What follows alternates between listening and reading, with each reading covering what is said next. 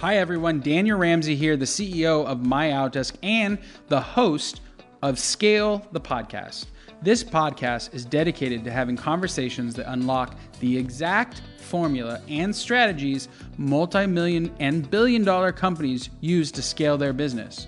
You can visit me on our website at scalethepodcast.com or listen to this podcast on iTunes or Google Play. Over the years, I've spoke to thousands of business owners and I start to see patterns. I start seeing things like these entrepreneurs who have what I would say is all the characteristics to grow and scale, and yet they have plateaus. And so I started to dive deep, like why did this person not succeed? What are the things that are missing? And wildly enough, I've identified 5 things that are probably holding you back right now from reaching your goals and dreams.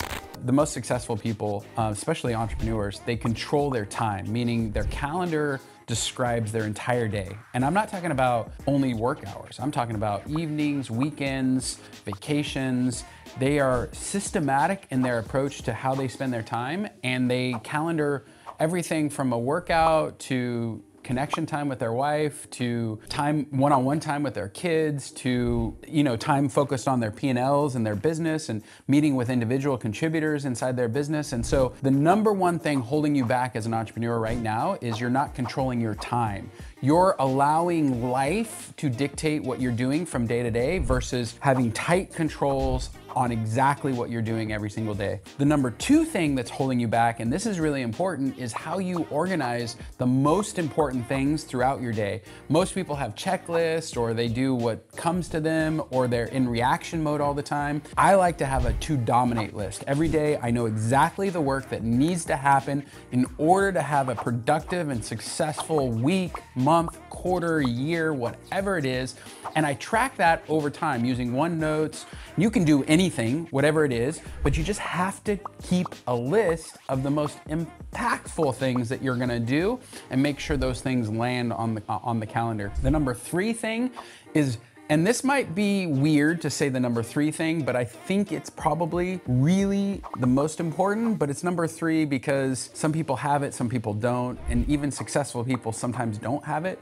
But the number 3 thing is having an exact vision, not only for your business, but for your personal life, for your family, for the organizations you're involved in. I'm a high school wrestling coach. Well, guess what? We're going somewhere. We have a plan. We know exactly what the work is, and the kids that we coach, they buy into that plan. And so the number 3, and arguably maybe the most important thing, is just knowing exactly where you're going inside your life, your business, your charitable organizations, all the places. In fact, I find myself not being involved with companies or organizations or groups that don't know exactly what they want. They don't have a clear vision. I'm like, I'm out, because that just feels unnerving as a leader and a CEO in my mind. Number 4, this one is probably the difference maker between companies that go from $1 million to 10, 10 to 50, 50 to 100.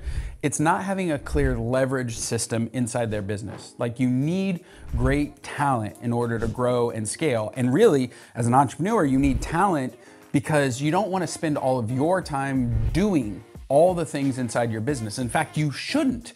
One of my favorite lines is, as a CEO, you must do the things that only you can do and then delegate and leverage everything else. And so the number 4 thing that holds you back as an entrepreneur is you don't have a leverage system or a talent system inside your business. So you're not really focused on recruiting great talent, getting them into your business, and then giving them a path to grow, learn, and progress within your company. They need to have a ladder. Like, they need to be a salesperson, then a senior salesperson, then a manager or a team lead. Then they need to see that clear path of success. The number 5 thing that is holding you back is the culture that you live and allow to be in your life. Culture, think of it like the feeling or emotion of a business. And wildly enough, businesses have cultures, families have cultures. Everybody knows the divorced family where the wife and husband have kids and the kids spend half the time with their mom, half their time with their dad. And what happens is there's a mixed culture there. And so the kids are left confused. And that happens in business when you have 2 partners with different visions. Maybe when you're in an organization without a clear vision and without a clear culture. And so think about culture as the emotions or feeling or the alignment that an organization or a business or a family has. The higher the alignment is, the higher the positive feelings are, the higher the standards are inside that company or organization, the more likely you're going to have success. These are the 5 things that are holding you back from basically from scaling 1, 10, 50, 100 million. If you're seeing your revenue plateau, look at the 5 things, because I can tell you right now, you're probably failing at 2 or 3 of those. And this is the difference maker between successful entrepreneurs who grow and scale really big organizations.